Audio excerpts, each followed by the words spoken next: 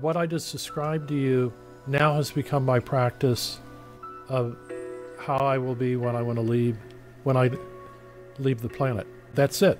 This episode is proudly sponsored by Siempo.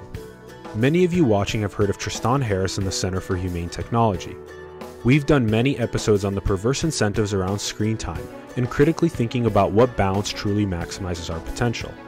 Siempo built a new smartphone interface and browser extensions as the new home screen for humanity.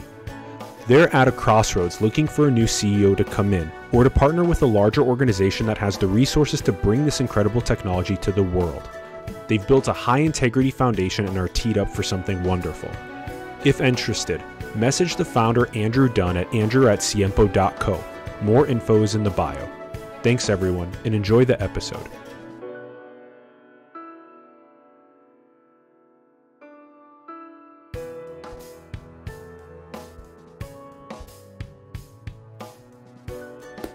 What's up everyone? Welcome to Simulation. I'm your host Alan Sakyan.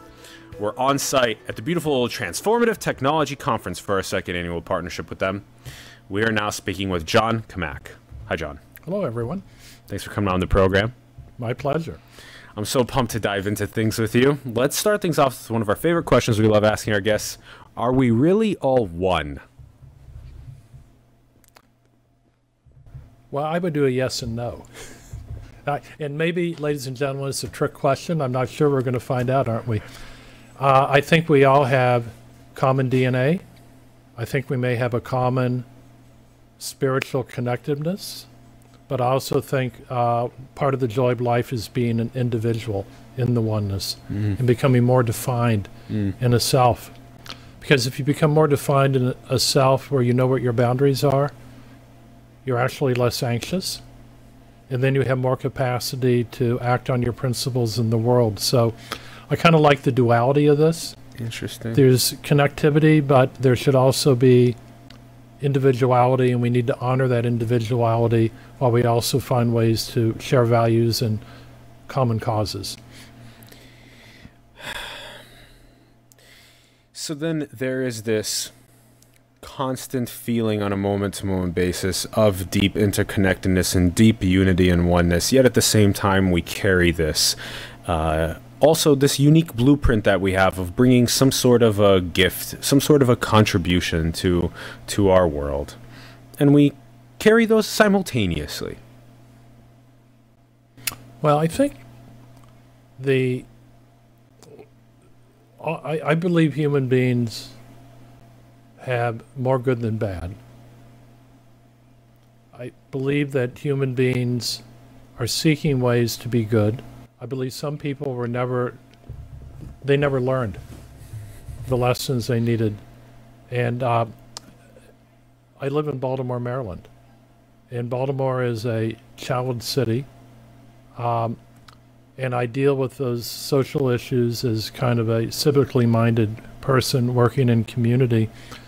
And I don't judge people on their behavior because I think in many cases they never learned how to let their goodness be expressed because they were under threat from when they were very young. So I think finding the goodness and then how do you bring it into kind of your principles of right action, and to the extent I have a little Buddhist in me, right action is something that I've worked to develop. And I work to have it be an exercise that I always have it available to me in this conversation, in whatever decisions I make after I leave this interview, when I go home to my wife, when I meet somebody on the street. And I think that is a capacity that can be nurtured. And I think this conference, when I look at all the interesting engineering and technology, I can think of it as we're shifting brainwaves, we're doing this and that, but I think, are we giving people the ability to be calm enough to have that conversation with themselves where they find what's to be right and true for themselves, where their higher self can become more available in their relationship in the day-to-day lives that they're living. What about your own personal experiences with those deep states of interconnectedness or ego loss or unconditional love, deep presentness? I've had them. Um, as a young man, I was enamored by an individual called Edgar Casey. And he's kind of gone out of favor, but I viewed him as kind of the American, almost like Presbyterian psychic. He grew up in a Christian tradition, but as a young man, he was able to go into a trance state, and from that he began to provide readings to people. He did thousands of readings. He had a sonographer who recorded them. They've been cross-referenced, and he opened my eyes to the fact that there are altered states that we can reach, and probably higher orders of consciousness. I think part of my life has been trying to see how much of that higher state I can reach, but not to just be a voyeur where I go have the experience, but by how much can I integrate in. So it's that awareness, or that, I don't know if I'd call it a capacity. I think I would call it a creating a way through a meditation practice where there's some availability to it, right? So you can be reminded, or you can create reference points in your life, so you get the contextual choices we all have every day, framed in a way that is less about me being reactive or fearful, but more about me being in a place where I get the context of how to be present in that moment with that human being or set of human beings. So the Edgar Casey experience made me be a very devoted meditator through breath work when I was in my 20s. And it took me to altered states to, I activated my Kundalini. I had a whole phase where there was a lot of energy in my body. I think it was almost too powerful for me. So it was hard to hang on to it, or it kind of scared me. But I've always felt that I benefit from a practice, and that practice is probably in a conference where you see tech in the name of the conference, that the oldest mind-altering technology is meditation. It's like the ancient technology. It never goes out of date. Yeah. Okay? And for me personally, any of the other technology, which is very legitimate at this conference, neurofeedback, photobiomodulation, beds that create energy waves, I need to have this core practice part of it, and I view the other technology as a way to supplement. Okay? Is the most upstream issue our feelings of separation, our lack of interconnectedness? I believe that fundamentally human beings are the separation anxiety from your mother or from a higher existence is the fundamental thing we have to resolve in our lives. Yes. I really do. And what are your key strategies, you think? Oh, boy. Well, I mentioned the practice. I've been kind of I would say I'm an older guy now. I'm in my mid-60s. So my life has been trying to resolve this dilemma, because until you know that you can exist, there is like a paradox. You need to exist as a self, but you need to also be connected. And it's the challenge of dealing with both of these to be a non-anxious being. So I did a lot of work in my late 40s that involved a coach, and I had to begin to think of myself as, fundamentally ask the question, could I survive as a self without the relationships I was in? It was not because I thought I was going to lose them, but it was being in relationship with other people creates certain obligations we're almost wired to provide. And I think there's a dilemma for most human beings. Can I be in an intimate relationship and still be a self, or do I surrender that to the idea of a fusion with another human being? Mm-hmm. And the work was to not be fused to my partner, my wife. And I was very fearful if I did that, there wouldn't be a relationship. And it was exactly the opposite. Mm-hmm. The more I could be a whole self, the more was available to be in the relationship, because I could risk more. Yeah. It was actually, for me, it was a beautiful unfolding. So that was kind of a different type of practice. To stay calm during that work, I added an interesting technology beyond the ancient practice. I began to do neural feedback. And the neural feedback was to allow my brain waves to normalize where there was a little less anxiety. And I find anxiety is kind of it's very prevalent in society, I think now. I think we're in kind of a regression. So I view some of this technology can reduce that. A practice can reduce it. But for me, going back to this story to give the punchline, there was one or two very intense experiences that I can only describe as almost going beyond the framework. It was like an ayahuasca experience without the ayahuasca, where I knew on a fundamental level I could survive even if I was alone in the world. And in saying it, the language is nothing compared to the experience. And it was at the conclusion of it, I'd been given a freedom. Yeah. Because the freedom is that if you're beholden to other relationships because you're worried about the reciprocity, which is the attachment issue, you're not free to be all who you are, right? And when I had that freedom to be more at risk, rather than giving me the freedom to leave relationships, it gave me the freedom to be more present in them, and the energy in the relationships began to grow. It was it was a turning point for me.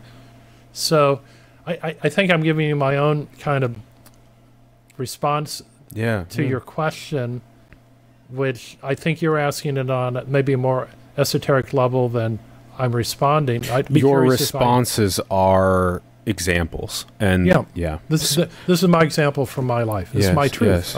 Sharing with you. Yes, and deeply resonates.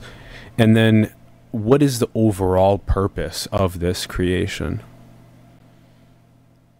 I think it's to be in balance between being a self and being connected. I think dealing with the duality. I really do.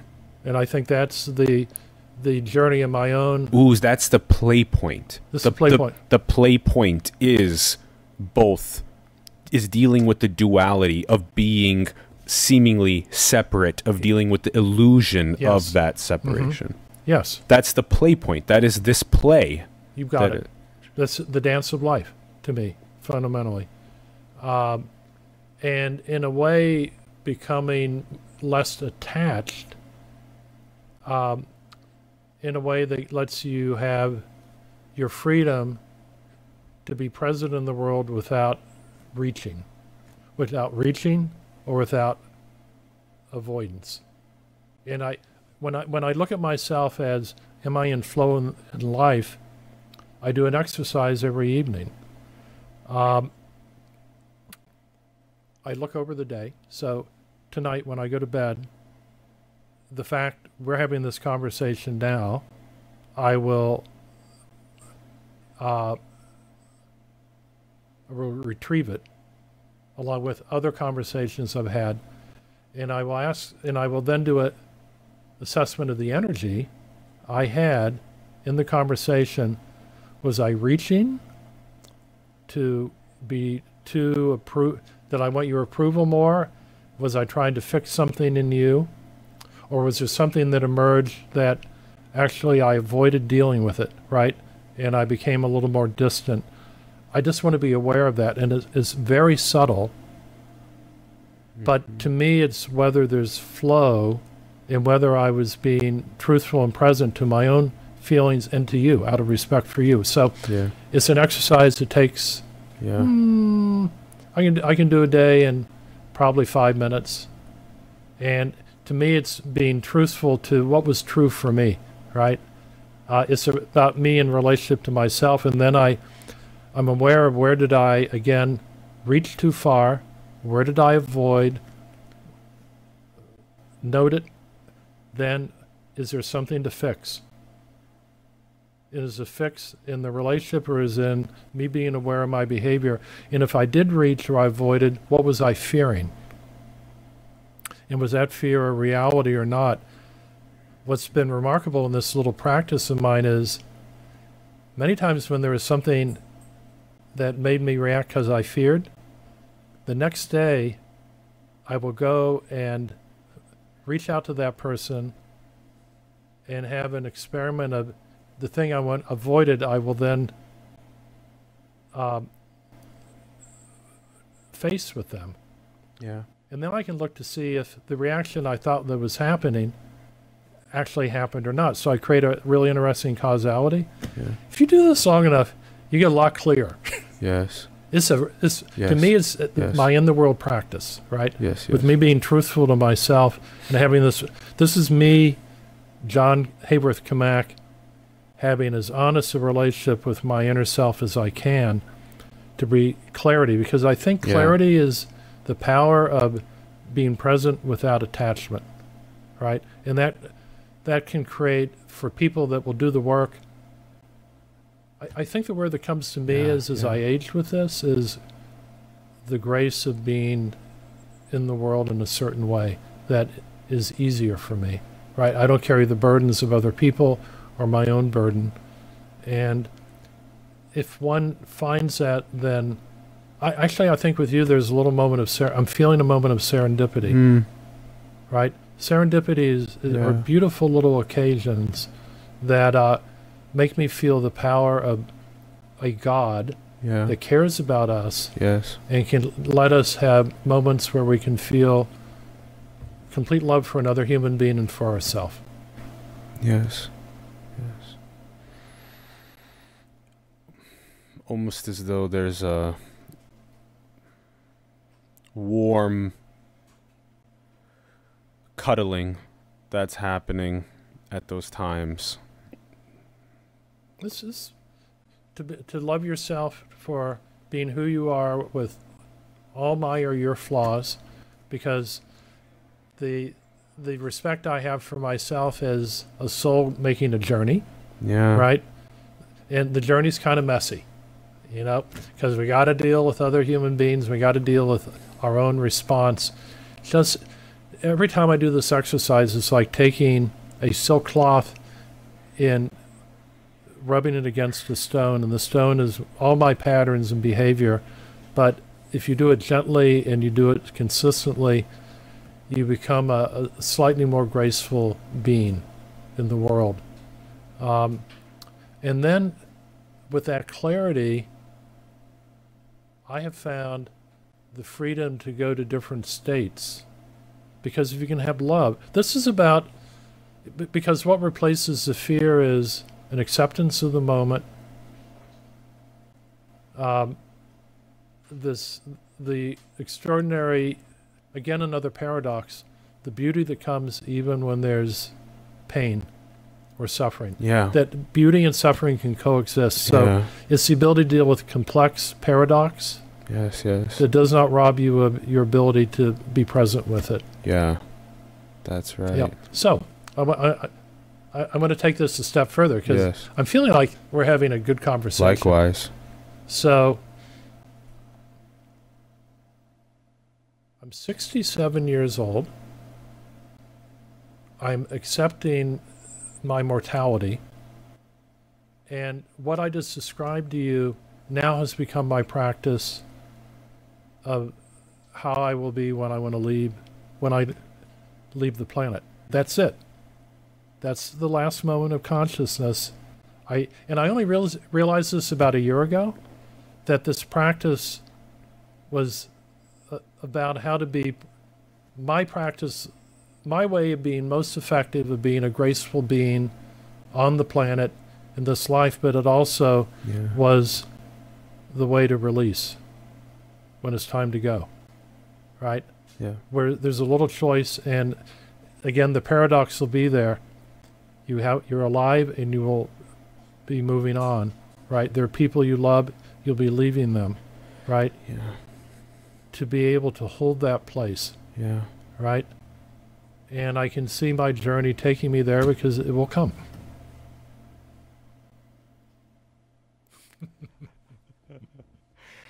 Ooh. Huh. And it's okay. Yeah. This is the other thing. It's okay. You actually see the beauty in it. Oh my God, yeah. Yeah. So, Whereas the complete opposite is the fear in it.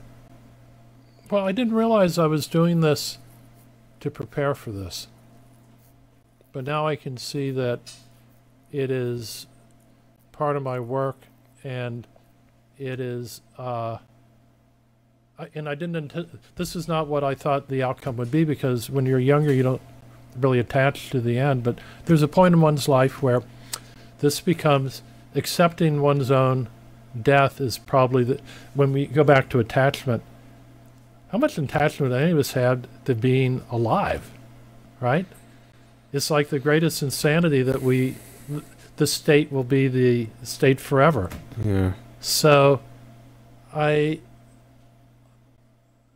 have this, there's a beautiful little app out called You're Gonna Die. Mm-hmm. Have you seen the app? You're Gonna Die. There may be another one that we use called We Croak, which... Oh, We Croak, that's the one. We Croak. So I'm a power user of We Croak. It's a great one. Yeah. Yeah, and We Croak gives you, what, five a day, little reminders that I'm going to die, right? And they're beautiful little vignettes, usually a sentence or two or a paragraph. So not only do I do this, but my wife, who I've been married to for 31 years, we read these to each other. Wow. So I did my own little inner journey and work, but here's my life partner. And in reading these to one another, we're recognizing this is our journey, and this is an inevitable thing, and is preparing us for, again, together, but we will separate, together and separate. The duality again. We're one, but we're separate. And death will create that separation, at least in this state of consciousness. And it's brought this vividness of how magnificent it is to have another day, to be present and conscious, where the little things suddenly start to become magical. Yeah. Because you're there and you're aware. The leaf leaving the tree going to the ground becomes, because you're there in this body, seeing that. And in my time with her, I appreciate that, but it said, all things must end. It's an exercise in attachment, and it's intensified, at least in my case, the joy, the gift you're given, if you become aware of that, is the presence of being, but not needing it forever. Yeah. Being able to let go. So Yeah. So that's kind of my spiritual journey. And I can do out-of-body experiences and lucid dreaming and things like that. But those are the cherry on the top of the sundae experiences. I think for me it's been the work of the 40-year practice to even to be able to articulate to you this inner life of mine, which has given me the ability to deal with duality on a day-to-day basis a little more gracefully. Yes, yes. So this exact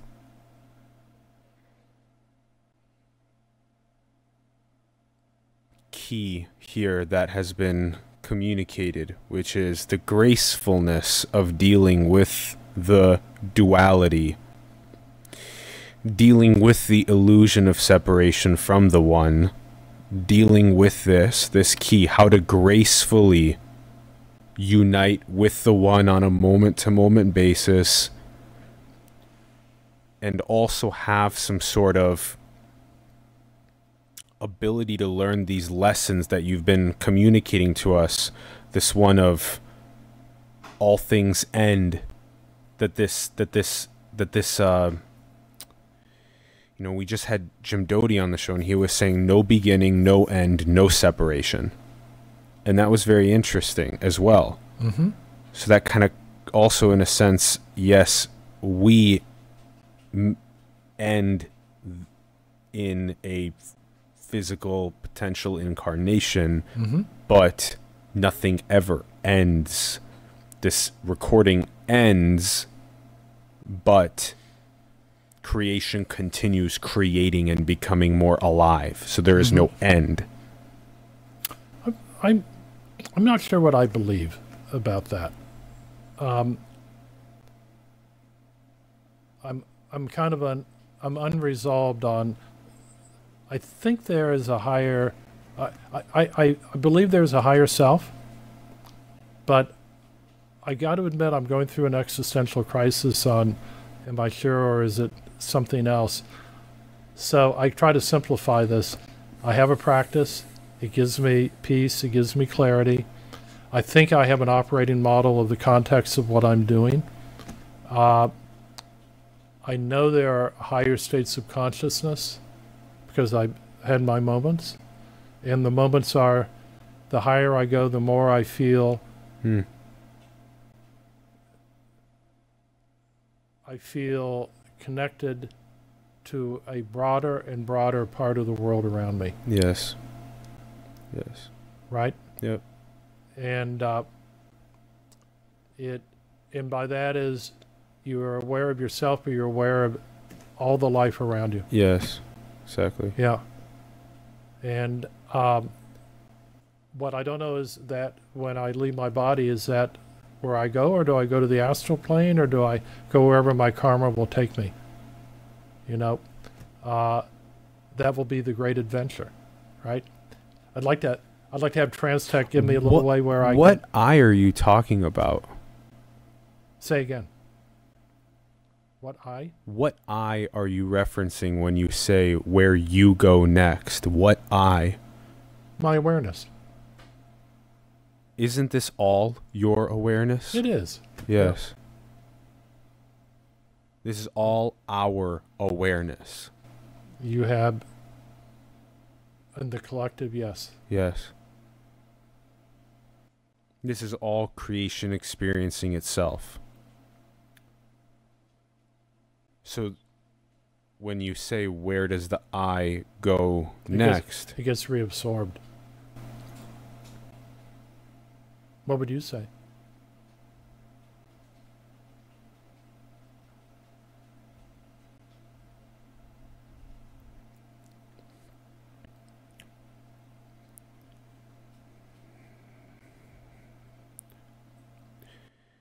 More aliveness.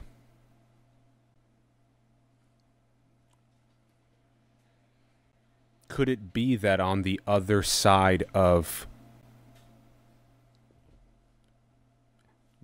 death of this incarnation is actually more aliveness?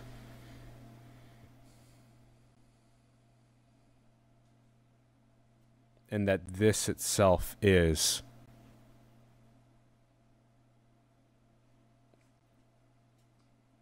the most beautiful thing possible. This is the most beautiful thing possible for creation to create, where we can feel the illusion of that separation and play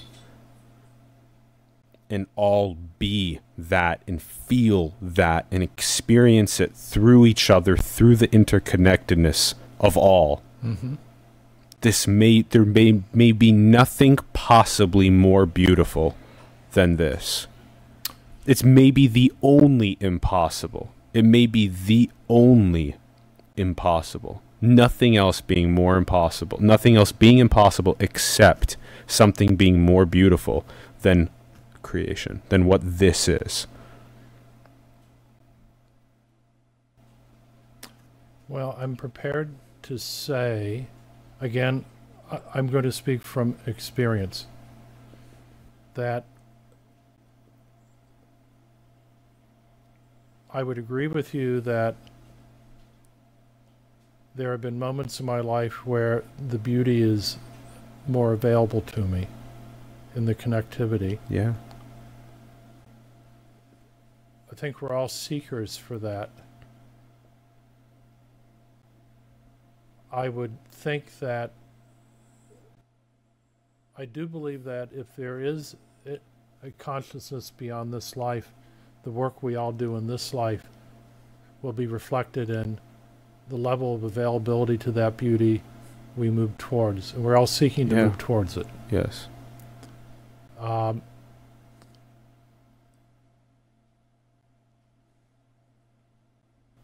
believe this world, this universe it had to be created by a higher consciousness. It's just so remarkable. Yeah. And that the fundamental, and you go back to the earlier question around separation, we separated from that consciousness at one point, and you separate from your mother, you separate from that consciousness. You're working to kind of resolve that through practice or maturity, emotional maturity, and it's kind of the hero's journey in another way, is getting back, right? Yeah. So I kind of think, again, when you go to TransTech, it's, for me, I'm only interested in the companies that aid the journey. Yeah. You know? Yeah. And some of them will be distractions from the journey. Or how do you discern? Does it create a greater connectivity where I'm able to be in a place where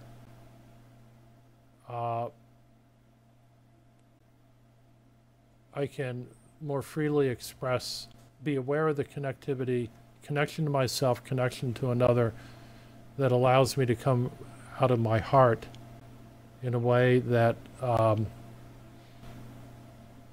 is building a genuine resonance with another human being, starting with myself, that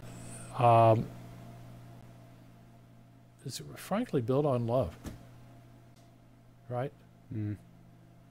And something, so, because I think there can be a performance part of this, like I want to be better, I want to be able to work harder than somebody else at Google. It's like, that's a materialism of having a brain that can do more and can compete better. I kind of like it where it's, I become a deeper, richer person, and then from that place, I'll use other technologies that allow me to build relationships with others that leave net a more civil world, and a world where there's less fear, more love and respect, and more peace, inner peace and peace between human beings. Yeah. That's what I'm looking for. Yeah.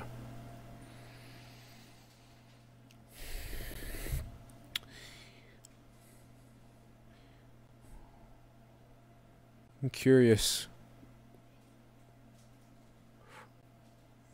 how do you feel about the next evolutionary step of consciousness flowering in this creation? I think we're at a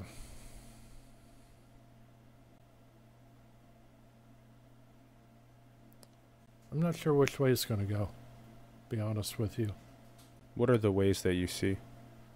Well, I can see an emergence of individuals that desire a better world that can be enabled by tools that let them find their better self and their higher self, let them reduce their anxiety. Again, fear is the opposite of love. And can that capacity be brought to bear in ways that let people apply it to kind of societal issues where we heal the planet? And in doing that, we heal ourselves. Yeah. Or do we let the forces of fear, which I think are very institutionalized around the world and in the U.S. Part of the beauty of creation itself. Yeah. I think there's a threat that we're becoming more of a fear-based society right now. Hmm. And it plays out in politics. It plays out in race.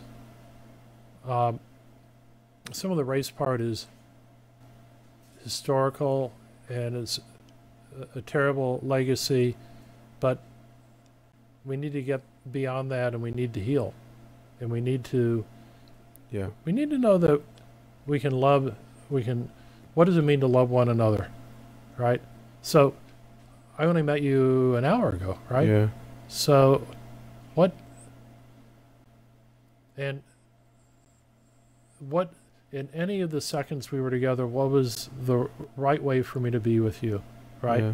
So how do more people think about that and not have the fear to act in a way that brings out your better side to be available, and then it kind of compounds. Yeah. I think these things kind of spiral in a way. So Butterfly effect out. I do. Yeah. I think it can be this. I think it can become an emergence, right? Yeah. Or it can become a regression where we get more isolated in ourselves, fear becomes more the norm, and we begin to blame other people for our own unhappiness, and then we hold them accountable for it, and it can get really ugly. This is the greatest challenge of creation. We're right there, right now. And it's playing out in our society. Yeah. So love and fear on the yin and yang. On it's the right duals, there, man. right and I think it's being amplified, right? So we need to have conferences like this because we need to amplify the love side. The love side. Yeah. And we need to release the love in people. So it wasn't really discussed at this conference. I believe it will be at future conferences, but I think the work of reintroducing some of these ancient organics, psilocybin, and other drugs that is because I was there in the 60s. They have billions of years of intelligence. They do. And the life forms that have used them have a certain wisdom. Yeah. Right? So, and if you look at the reason LSD was shut down was there were so many people who were, their creativity is moving beyond the bounds of how society was structured. It threatened the government. Yeah. Right? Yep. So they just said it's illegal. Soon as it threatens the economic machinery, which is profiteering on feelings of separation. It is. And that's why this regression, because there's too much profit for the media, even the two political parties, to be fearmongers to one another. Correct. So how do you offset that? I would like to think that in the emergence of these ancient organics that allow one to reset, if you really look at what happens in the brain and the default network, you and I are both kind of wired in a way, all of us are, where our default network is kind of sets the context of how we respond to pattern recognition in our lives. I kind of think of that as also the accumulation of our karma. Yeah. So, and if you've done the work, working off your karma, how long does this take? Okay, a lot. How many spins around the sun does it take? Right. Yeah. So maybe these ancient compounds have been given to us to give us some freedom to do resets a little bit faster. You still got to do the work. Yeah. You still got to. Very interesting. And you got to do it in a context of trust and love to find your higher self. Yeah. Right, and slay your demons. But maybe I almost think that the reintroduction of these, both underground and legal, could let a generation of people begin to redefine the relationships you want with yourself, with one another, and with the planet. Yeah. The planet, the Yes, planetary yes. consciousness that has yet to emerge in response to global climate change.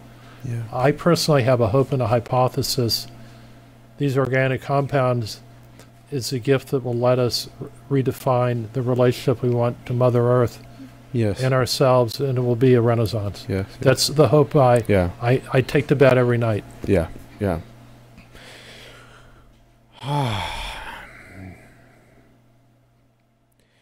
John, thank you so much for coming on our show and talking to us about this. This has been deeply profound. Thank you. It was an honor to be with you and with you.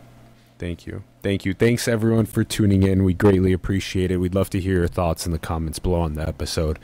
Let us know what you're thinking about all of these incredible points. Please let us know in the comments. Check out the links in the bio below to more of John's work. Check out links in the bio below to the Transformative Technology Conference. Thank you, Brady Sprunger, for co-producing the show. We really appreciate you, brother. Thank you.